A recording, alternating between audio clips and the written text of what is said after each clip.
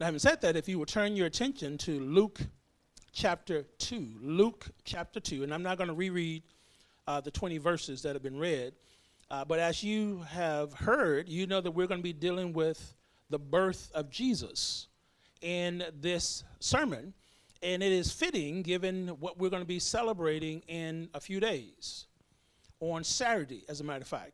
And so I want to remind us that the holiday is on Saturday. The holiday is not on Sunday. I want that to sink in. The holiday is Saturday. So don't let a Saturday holiday stop you from coming to worship on Sunday. Because some of us will celebrate all weekend. And forget that Sunday is the Lord's day. So just remember, don't let your Christmas hangover stop you from coming to church services next Sunday. Amen, somebody. Because some of you still got a little world in you, and you know, when you come to these holiday celebrations, you go back to old tendencies. That's all I'm going to say about that one. And so I want to talk this morning from the title, The Importance of His Birth. And the his, of course, is Jesus. The importance of the birth of Jesus. It is important that Jesus was born. Now, we celebrate his death, burial, and resurrection. We celebrate his death, his resurrection in the communion. But guess what? If he had never been born, he wouldn't have died. So there's some things that we can learn even from his birth. Now, we need to understand that the Bible does not encourage us to celebrate his birth. The Bible simply records his birth. Now, what you're going to see in the text today is that there was nothing special about the birth of Jesus. The scene that you see in the text is what would happen to any child being born. The special things were where he was born and how he was conceived. But you'll learn that it's low-key. Right? Now, these words are important, and I'm choosing them that way. It's low-key because what we do today is not low-key. But when you read it in this passage, it's low-key. The people who are involved are common pagans, not peasants is the word I want to use. They're common peasants. They're not the highly educated, the rich, but just common regular folk. In our world today, Christmas has become commercialized. And I don't think I fear being contradicted when I say that. Sales start in the summertime for Christmas. There was a time when people would at least wait until midnight on Thanksgiving night before they start talking about Christmas. Now, even in the summer, they're talking about, you can even see Christmas lights and Christmas trees in certain places. And that starts a frenzy on buying stuff because we want to get a jump start on getting the Christmas gifts. Some of you probably got your Christmas gift probably in September and October.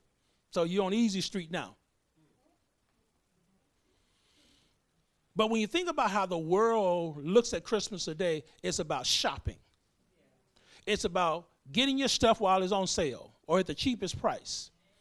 It is about preparing for that big meal that you're going to sin at because you're going to overeat, gluttonous.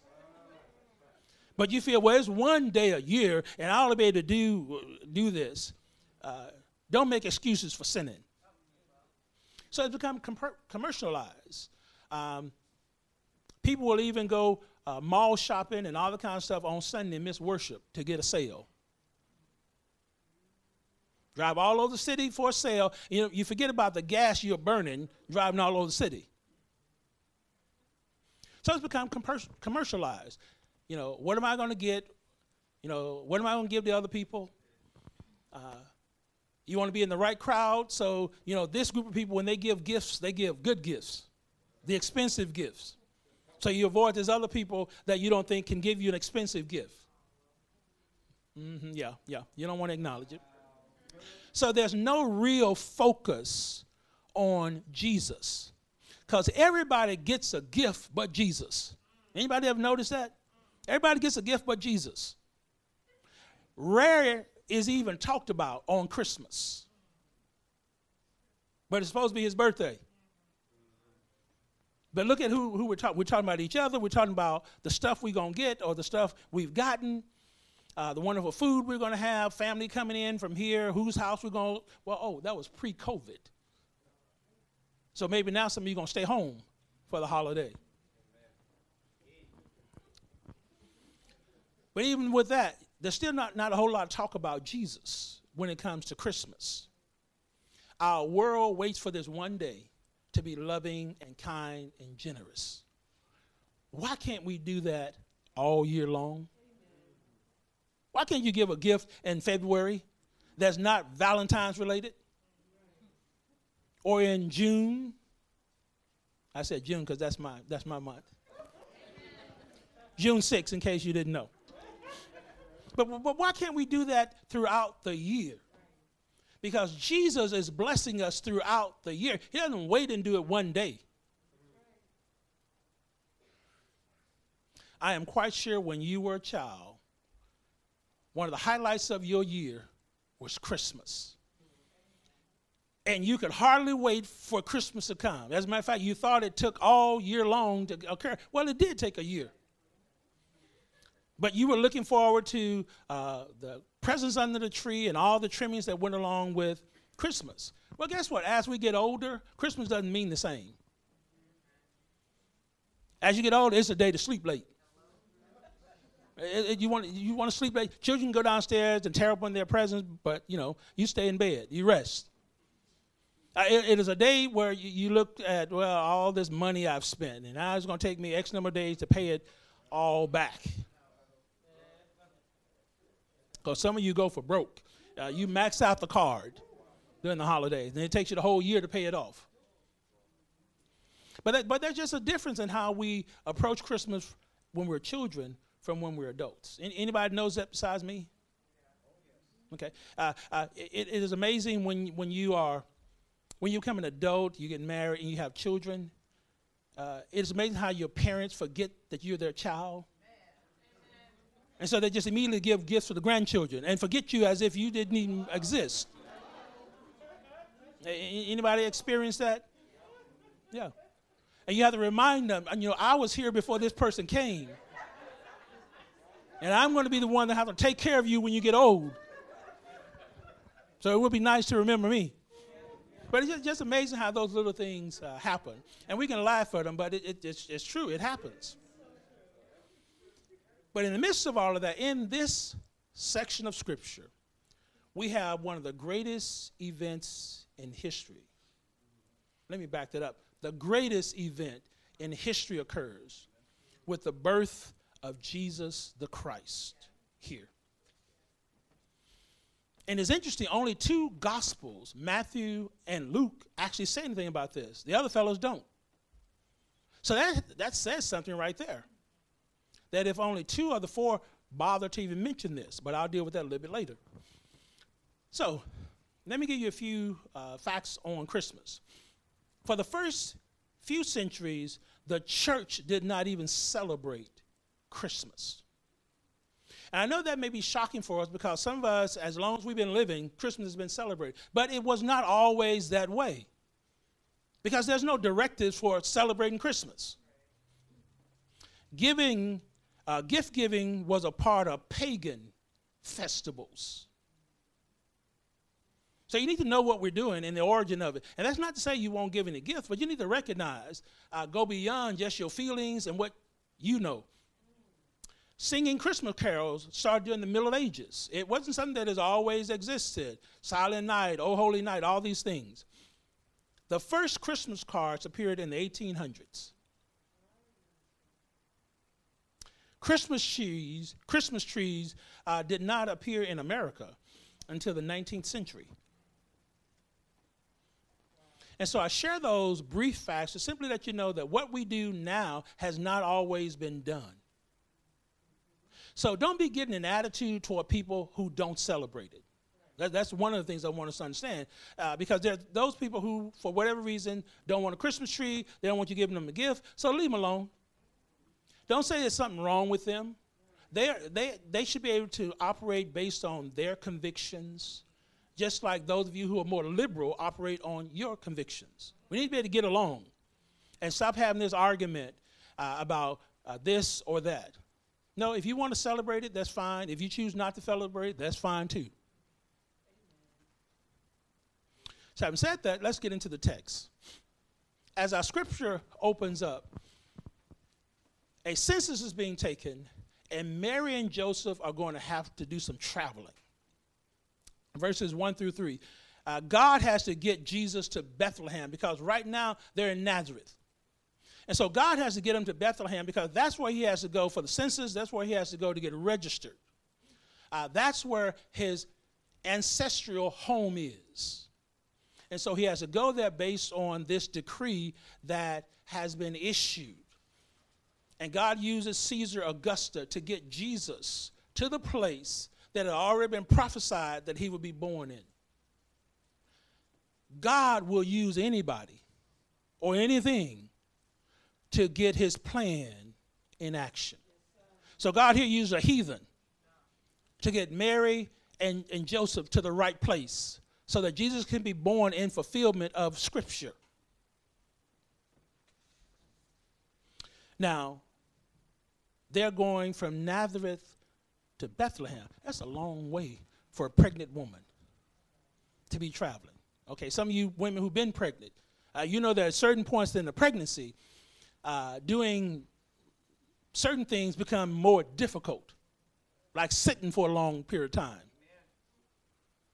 or walking. And so we don't get any detail on how she went there or how she got there. We just know she accompanied her husband on the journey. But we know from later verses, she's close to the time to give birth. So just think about that. In verses 6 through 7, the birth happens. Interesting, Luke is a physician, and he does not give us a whole lot of details. You expect a doctor to give you all the details of what happened. And he doesn't do that. He just said that the time occurred. The time came. Maybe there's a reason that those details are not there. Maybe he's trying to help us. It doesn't matter. Because what does matter is what happened before, that Mary was pregnant by the Holy Spirit. That's where the miracle is. And the way Jesus is born is just like any other baby. Isn't that what you read in your Bible? He didn't just pop out. Mary went through contractions and labor just like any of you went through. The text will say that Mary gives birth to her first son. So that means she has some other children later. Matthew chapter 12, 46 and 47 helps us understand Mary has some other children besides Jesus. And that's important because you have some religions that teach she didn't, that she was a perpetual virgin. Well, we just shot that one down right here. The pregnancy was conceived when she was a virgin, and Joseph did not have sexual relationships with her until after Jesus was born. But the birth scene is just that of any other baby. He's wrapped up in swaddling clothes. And you guys who've had babies or gone to the hospital, you know that they wrap these babies tight. And they do that for a reason, really to protect them, to keep them warm, so they won't scratch themselves and all that kind of stuff. Anybody have seen babies that scratch themselves? But the point is, this is just like any other birth. That's what Jewish women did. When the baby came out, they wrapped them up. What makes this different is where they then go. Remember, there's no place in the inn. And I need for you to understand, it's not an inn like the Holiday Inn or a Hampton Inn or a Hilton or any of those kind of places. It was just a place that could have been some makeshift place on the road. But not like hotels that we think about today, because that's what you think about when you hear the inn. But it wasn't like that. It's just some place where people were staying. It could have been a field or whatever. But the text helps us understand it was already crowded. There was no room for them. But God's plan is not going to be stopped simply because there's no room in the inn. So Jesus is born, but they place him, after he's born, in a manger. A manger is a feeding trough. It is a place where animals come to feed. It's not the traditional place you put a baby. But guess what? There was no place else. There's no crib. There's no nursery. So they made do with what was provided for them. Here's God in the flesh, the Son of God being born. There's no place for him to stay. And the only place he can be laid down is in an animal trough. How unspectacular is that? You need to be beginning to see that when Jesus was born, there was nothing major, fantastic going on. It was treated rather common. As a matter of fact, we don't read it that there were any witnesses there other than Mary and Joseph. Later, the shepherds are going to come, but that's later. They're not there right now. Common, regular, ordinary. I keep stressing that in contrast to what we see being done today, how people celebrate Christmas. It's not common, it's not ordinary, it's very spectacular. In verses 8 through 12, we see the shepherds being informed about this good news, about Jesus being born. And the text will help us to understand as the angel appears to the shepherds, they are in shock. They are fearful. They are afraid. I guess you can understand that, right? If an angel appeared to you, what would your response be? What would your response be? I think you'd be terrified, afraid of this being appearing before you. But the shepherds are going to have to deal with even more than just the angel who's initially talking to them, because in a few verses, multitudes of angels are going to be there. Now, they're there to help represent the significance of who this is that's being born into the world. This is the Son of God. So whereas mankind didn't recognize it, didn't do anything, God in heaven did. He allowed his angels to come down and share the good news to encourage the shepherds. I need for us to understand that good news is worth sharing. Good news is worth sharing. What we need in the world is more good news being shared and less of the bad news being shared. We need to share stuff that's going to build people up in the faith and not so much stuff that's going to frighten them.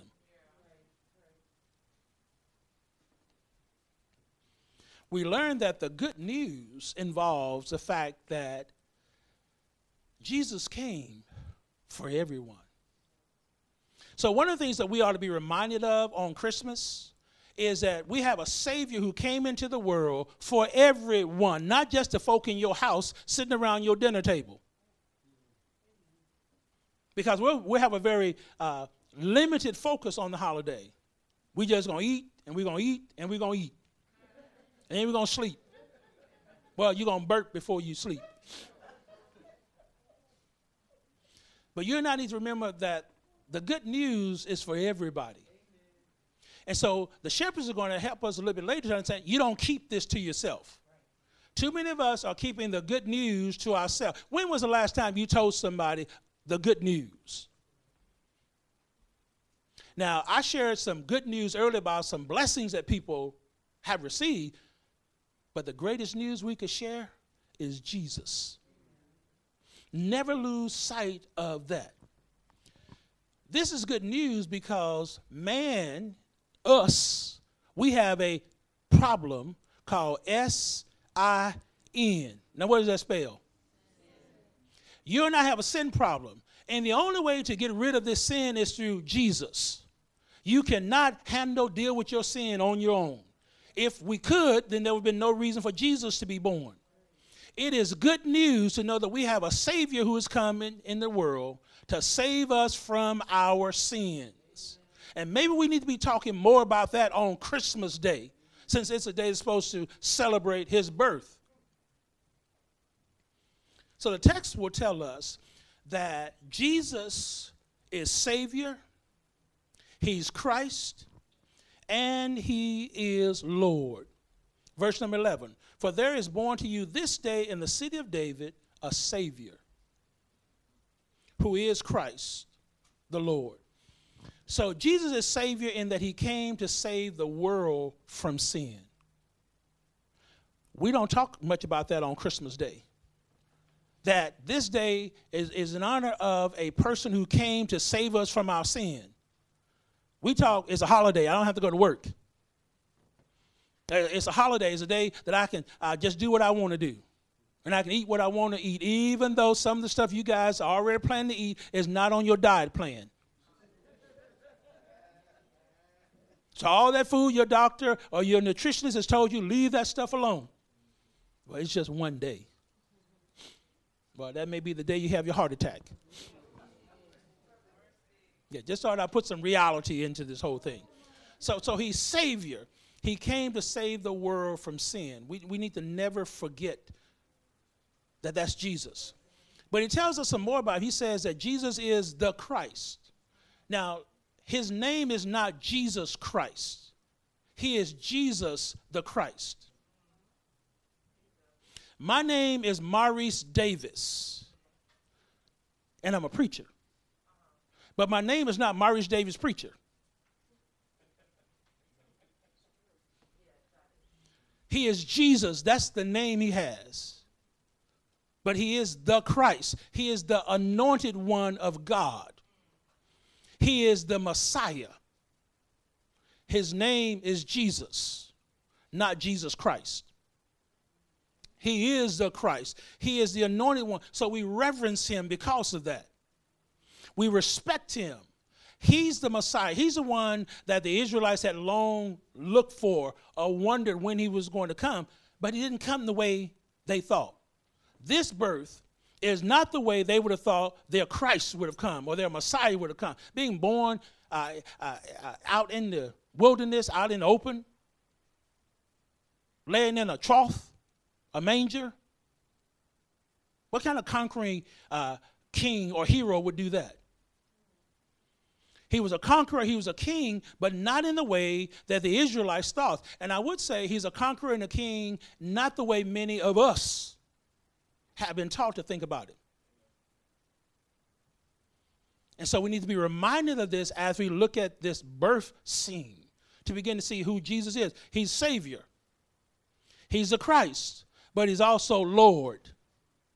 And he's Lord because he has a position of leadership and authority that cannot be taken away from him. See, even if you don't obey Jesus, he's still Lord. Even if you don't want to respect him, he still has authority over your life. If you don't believe me, we just sang a song, Jesus is coming soon. Guess what he's going to do when he comes back to earth? He's going to exercise lordship. He's going to exercise authority on all those people who disobeyed him and who ignored him. And so whereas a person right now may not be reverencing him as Lord, the day is going to come when it's going to happen. So why not recognize him that way right now versus when you're getting ready to get punished? So this birth is significant because we're getting a Savior. This birth is significant because the anointed one, the one that people have been looking for, the Messiah, has come into the world. This day is significant because our Lord is coming into existence. It's interesting, just for you ladies, you married ladies. You remember in 1 Peter where it talks about Abraham and Sarah? Okay, it sounds like somebody know where I'm going. It's interesting. What did the text say Sarah called Abraham? Yeah, you didn't have to speak it. You just answered silently. It has to do with his leadership, has to do with his authority. And so we'd accept that with Jesus, but we won't accept that for your own husband. Okay, that says something about how you view your husband. I just thought I'd throw that in there. We know he's not Jesus. We know he's not the Christ. We know he's not that. But he's the authority in your home. And he's the authority that you voluntarily married. There was no shotgun wedding. As a matter of fact, some of you hoped he'd come and take you because you want to leave your mom and daddy's house. Just a comparison. And just like we have problems with the right relationship with husbands, you have the same problem with the right relationship with Jesus. See, the principle is there because our Savior has come into the world. And so even if you don't like him, don't want to obey him, don't want to submit to him, do it because Jesus came along. Sisters, that ought to free you up. And you can do it with a smile. You can say it under your breath. I'm not going to do this because of who you are, but I'm going to do it because of who Jesus is. Sisters, okay, no amen from you. Let me move on. Let me move on. So in verses 13 and 14, we see the reason for the good news. Verse 13 says, "And suddenly there was with the angel a multitude of the heavenly hosts praising God and saying, 'Glory to God in the highest, and on earth peace, goodwill toward men.'" So one angel has been talking to the shepherds. Now multitude appears. Now we're talking about thousands of angels appear on this occasion. And look at what they are doing. They're praising God and saying, "Glory to God in the highest," or "Glory to God in heaven." And then on earth, peace, goodwill. So who's being praised on this day? They praise God for the occurrence of the day. You're not praising each other. And the text says that God did this so that Jesus could come and bring peace. The birth of Jesus signals an opportunity for us to be reconciled to the Father. That's why it's important. Because his coming says the Father gave us another chance. And there was nobody else who could do it but Jesus, who is God in the flesh. So one of the things that we ought to think about as it relates to Christmas is it's an occurrence, or it occurred so that mankind can be reconciled with God. So I ask you, are you reconciled with God? You already planning about celebrating Christmas and eating and all that kind of stuff. But beyond that, have you been reconciled have you been made right with God? And in the midst of our celebrating, we don't even think anything about that. We're just going to observe the day, open our gifts, eat our food, etc., etc. So verses 15 through 20, the question becomes, what do you do after you have heard the good news? What do you do? What do you do after you have heard about Jesus? You know what his role is. He's Savior, he's Christ, he's Lord. You have witnessed what the angels have proclaimed. You have been terrified. You have been shocked by this occurrence. And I need to say, and I didn't say this earlier, his audience was shepherds. Shepherds were not well educated. They were folk who just worked out in the field. Many of them were dishonest. And I know when we think about shepherds, we think of Moses and we think of David. Yeah, they were good shepherds. But the vast majority of shepherds were crooks. They were outcasts. So look at who God chooses to witness the birth of his son. The kind of people who we would think are not worth anything. The kind of people who will be viewed as outcasts. And so from the very beginning, we are learning who God cares about. He cares about all people, but he gives us a glimpse. These are the kind of people that are going to be drawn to me. And if you try to share the good news, the gospel with anybody, the kind of people many times you think will be drawn to them aren't. But it's those of low estate. See, if you're rich, you don't have time to even think about that because you got all the money you need or you think you need, and you can do whatever you want to do. It's people who know they need some help, who know they're not right with God, who know they got issues. Anybody know you got issues up in here? If I ask them your kinfolk, they tell me you got issues. And Jesus came to help folk with issues. That's why the concept of reconciling man to God. So, as the shepherds are being made aware by the angels of what has occurred, guess what they want to do? The shepherds want to see Jesus. They want to see what they have heard. They want to get close to this person because of what they have heard. And because that's what they wanted to do, they found Mary, Joseph, and Jesus. Now, the shepherds were out in the field watching sheep. So they could not just immediately leave their sheep.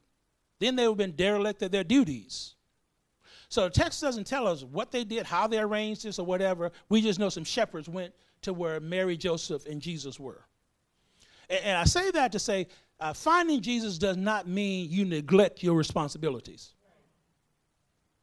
I think I said something there. Because some folk act like, well, I'm a Christian now, I don't have to do this. No, you still got to go to work. You still got to take care of your family. Yeah, you got to study your Bible, but you still got to do some other things also. So the shepherds, they heard what was told them, they believed what they were told, and then they acted on it. So they had a response to this good news. They had a response to what they were learning about Jesus. And their response was they went to find out where he was. But after they had seen this for themselves, guess what they did? They told others about Jesus. When was the last time you told somebody about Jesus? See, you can come to worship service and not tell other folk about Jesus. You can come to midweek Bible study and not tell anybody about Jesus. You can read your Bible and not tell anybody about Jesus. But if Jesus is going to have the impact he wants to have in your life, you can't keep it to yourself. I think what Jeremiah says, it's like fire shut up in my bones. You got to do something with it. And the only reason you don't do anything with it is you dead. So they told others about Jesus. Verse number 18, and all those who heard it marveled at those things which they were told them by the shepherds. So look at the reaction of the people. They were amazed. They were marveled. They pondered. Not really. They thought about what was said. But you don't read where they did anything with the information they had. You and I need to recognize there are going to be people that we tell about Jesus, and they're not going to do anything with the information.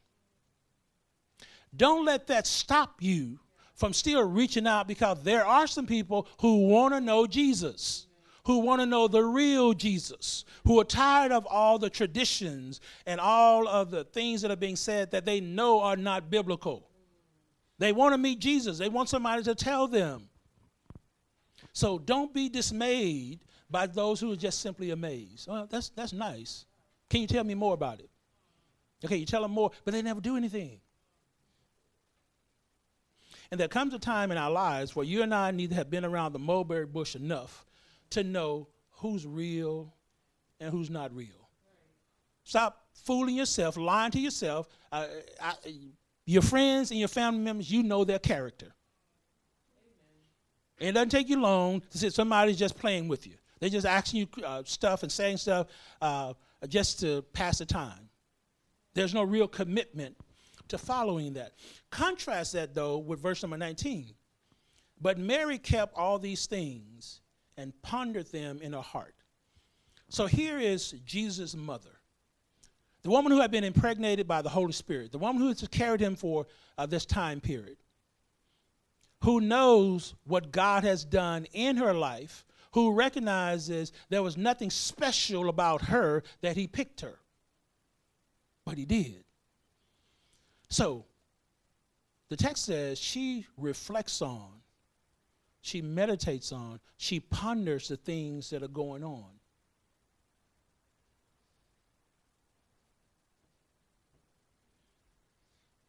Maybe she thought, how am I going to raise God? How am I going to discipline God? What do I have that's going to help God? You do know Jesus was God in the flesh.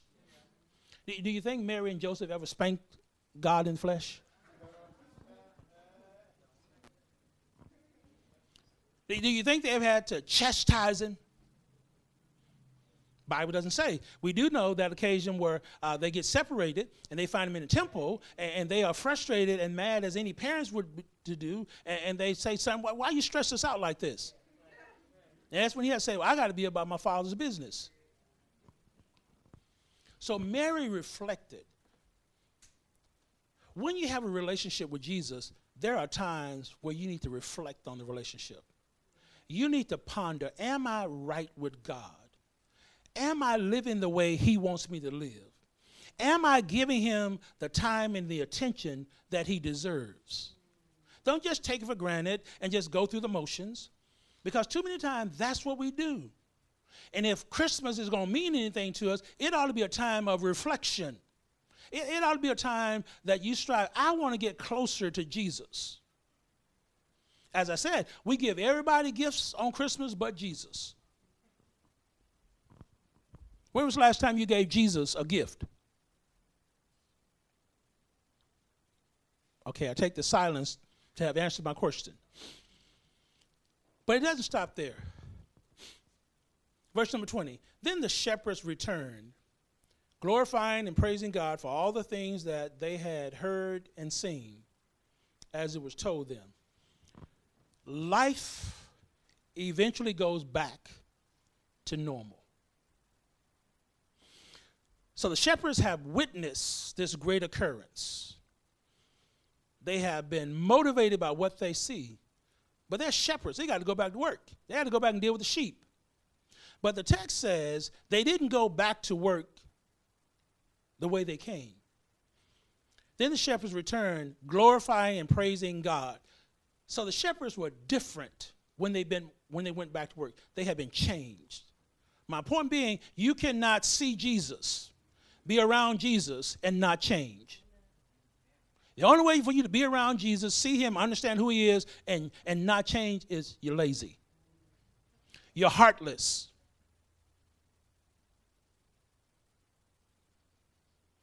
And too many of us, we have seen Jesus through the pages of inspiration, but it has not moved us to do anything.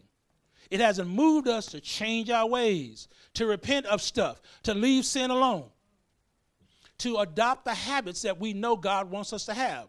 We just think coming to worship service is all there is to it. Jesus came to reconcile us so that we can be saved, so that we can have a close relationship with him. And that goes beyond just attending church services. Now, some of us need to learn that before Judgment Day comes. Oh, let me back that up. Some of us need to learn that before you die. Because if you don't learn it before you die, I'm just mighty afraid some of us are going to have some gate trouble. Because we assume folk in denominations are going to be the only ones with gate trouble. I got news for you. There are some people who've been baptized in a building that has the name Church of Christ on it that are going to have gate trouble. They'll have gate trouble because they still don't know who Jesus is. They haven't gotten any closer to him. They haven't lived faithful lives. They just simply showed up at the church building. Be like the shepherds. When they go back home, when they go to their jobs, they are changed. Because now they got a story to tell. See, when you have really been with Jesus, when you really know who he is, you got a testimony. You're going to tell somebody about him. And you're going to be creative. You're going to look for ways to tell. And you're not going to accept being silent. Because you want people to have this experience that you've had. Now, again, we can't control how people respond. But come on, folk on your job, don't they tell you all the stuff they do, especially on Monday or Tuesday. They recount everything that happened on the weekend. And some of them give you too much information. On Monday, do you ever tell anybody, I went to church services on Sunday, on yesterday, and this is what I learned.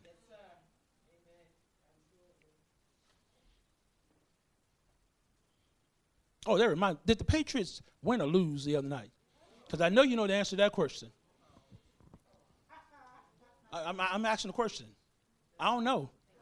Of course, I don't care, but I know. Okay. Okay. We know that, but do you know Jesus? And some of you all were going, oh, we got this winning streak. We won, 7, 8 games consecutive? So I have to listen to the news every night, put stuff in my sermons to connect with you guys. You really want to be on a winning streak? Stay with Jesus. The importance of his birth. Let me give you three additional points, and then we'll be done. First thing is, let Jesus grow in your life. Now, Jesus is born a baby. He grows. And Mary and Joseph have to deal with him at the terrible twos and as a toddler and as he gets a preteen and a teenager and all. He is growing. He's increasing in wisdom. Jesus needs to grow in our lives. You knew a little bit about him yesterday. You ought to know a whole lot about him today. And if your Bible knowledge is still as little today as it was yesterday, shame on you. You ought to want to grow. You ought to want to grow in your relationship with Jesus. You ought not to want that everything you learn, somebody has to tell you. Now, as we grow physically, parents may have told you what to do when you were small, but at some point, don't you come to learn how to tie your own shoes? Don't you come to where you learn how to fix your own bed, whether you do it right or not? You know how to do it. You just choose not to. You know how to clean your room. You got to grow. And there ought to be something in you that helps hold you accountable for growing. Secondly, spread the word about Jesus. Spread the word about Jesus. Brandon mentioned the baptism we had this morning. Robin was baptized this morning. Robin has been coming to our 8 o'clock service, I don't know, 5, 6, 7 months. I knew if she kept coming long enough, today would occur. And after I did this sermon at 8 o'clock, her first question to me was, am I a visitor or am I a member of your church? See, I knew that was going to come up at some point. And I told her, you're a visitor. See, now some of you would have told her, well, no, you're a member. No, she wasn't a member. She's a visitor. She's just been coming more regular than some of you all. And I would say she's been giving more regular than some of you all. And she's been involved in ministry when some of you all weren't. And so it was obvious she was a seeker. We just needed some Pharisaical church members not to mess with her. And the word impacted her. And so she asked what she needed to do. And I was happy I was the one she asked her to ask the question so I can give her some biblical answers, because some of you would have said a whole bunch of other stuff. But spread the word about Jesus. And she was someone we didn't have to go very far, because you're sitting over there on the second row for the last 5, 6 months. But I'm thankful that all of you have been friendly and encouraging to her. You've hugged her. You've been happy to see her. And she has been happy to receive that affection from you guys. And that's a part of her recognizing this is the place. This is the place. So continue to spread the word about Jesus. And then recognize that Jesus came for everyone. We are a predominantly black congregation, but Jesus just didn't die for black folk. I need to say that because some of you act like he died just for black folk. He died for everyone. And his church needs to reflect that diversity. You and I live with people of other nationalities. We work with people of other nationalities. Why can't we worship with folk from other nationalities? You can talk with these people about everything else but Jesus. You and I need to remember our Savior, our Christ, our Lord came for everybody. His good news about reconciliation, about being saved from sin, is a message everybody needs to hear. Black, white, yellow, pink, green, orange, any other color.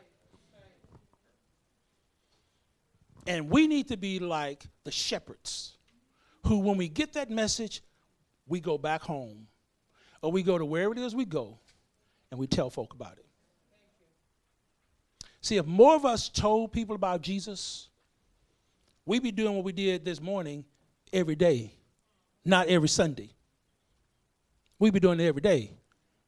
Collectively, we run across thousands of people. And if we would just share Jesus with just a handful,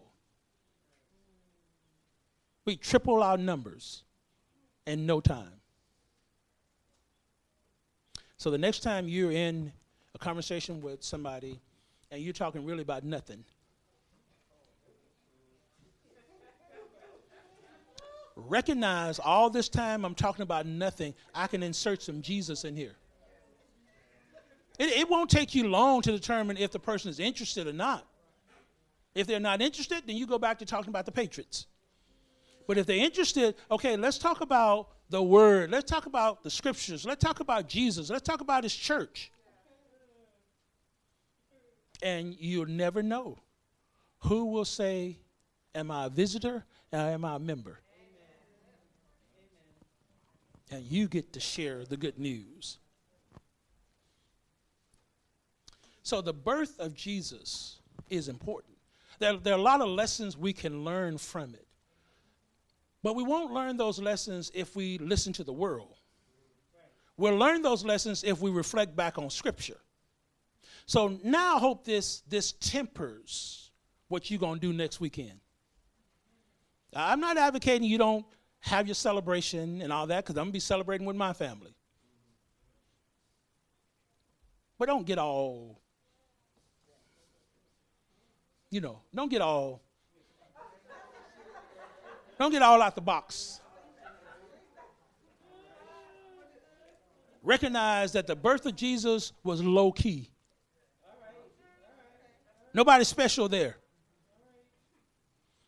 So think about that when you're planning these elaborate celebrations, or you're going out spending thousands of dollars on junk,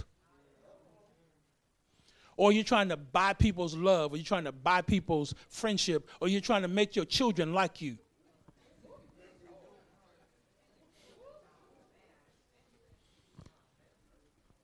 Jesus is about good news. And if you wake up on Christmas Day, that's some good news right there. That's the best news. And if we start appreciating what He's already done for us, then you recognize if he never does anything else for me, He's done more than I deserve.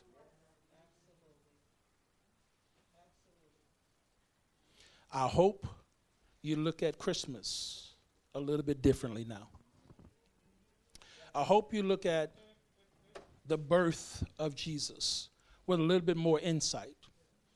And I hope that it motivates us to get outside of how the world says we ought to celebrate.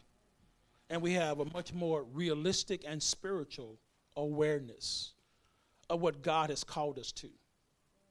And we can celebrate the holiday, because none of you going to work on Christmas, and not unless you have to.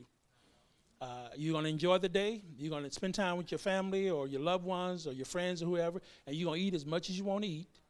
Just don't forget about Jesus. And then recognize Christmas is on a Saturday, so that next day, which is Sunday, get on up and come to worship service and Bible class. And when it's time to participate in the collection, give Jesus a gift. So go beyond what you normally would put in there. Give Him a gift. A gift is extra. In the right, Shavnise? A gift is extra? Okay, all right. So give Jesus a little bit extra to say, I appreciate you. I love you. I've been pondering on how you blessed me with this new car. I've been thinking about how you blessed me with this new house. I've been thinking about this new salary I've gotten. I've been thinking about how you just let me walk into an interview and they just gave me the job. I didn't even have to answer a question. I've been thinking about how I set my own salary.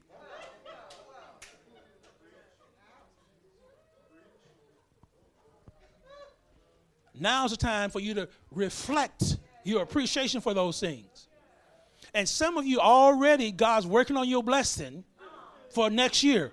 You've already set the date for it. You already got the paperwork in existence. We're just waiting on the news to come.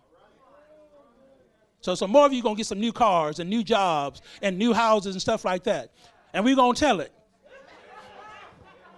Because we need to be aware of what Jesus does in our lives when we're faithful to him. That will spur some other person who's kicking against the pricks to understand until you get your life right with God, you're not going to be blessed. Because we got too many people whining and complaining around here when your issue is you not treating God right. And you can give all the gift you want to on Saturday next week, but if you're not treating God right, might as well throw all the stuff in the trash. This morning, if you're here and you have a statement, you have a prayer request, or you recognize that you have sinned and you need to make a confession, we're going to give thee the opportunity to do that in a few minutes. See, if you really know Jesus, you don't have a problem with being honest with him about your situation. You know he already knows the worst about you. He knows the dirt we don't know. And he knows how to keep a secret. The people you talk to don't know how to hold water. But Jesus knows the dirt about you, and he doesn't bring it up and throw it in your face. Why not make a commitment to him like he's made a commitment to you? Why not love him? Why not love him to the point you're willing to obey him? You're willing to commit your life to him through baptism. Jesus will never let you down. It doesn't take too many years of living to encounter situations where people let you down. Even the very people who love you let you down. I don't think I can read anywhere in Scripture where people were disappointed because they put their trust in Jesus. Now, if you know where that is, after worship, over, come and show me that in the Bible. But I think you're not going to contradict me on that one. He's faithful and he's just. Why not make our lives demonstrate an appreciation for what he did by being born into this sin-cursed world and sharing that good news with others? If you need to respond, please do so now as we stand and sing.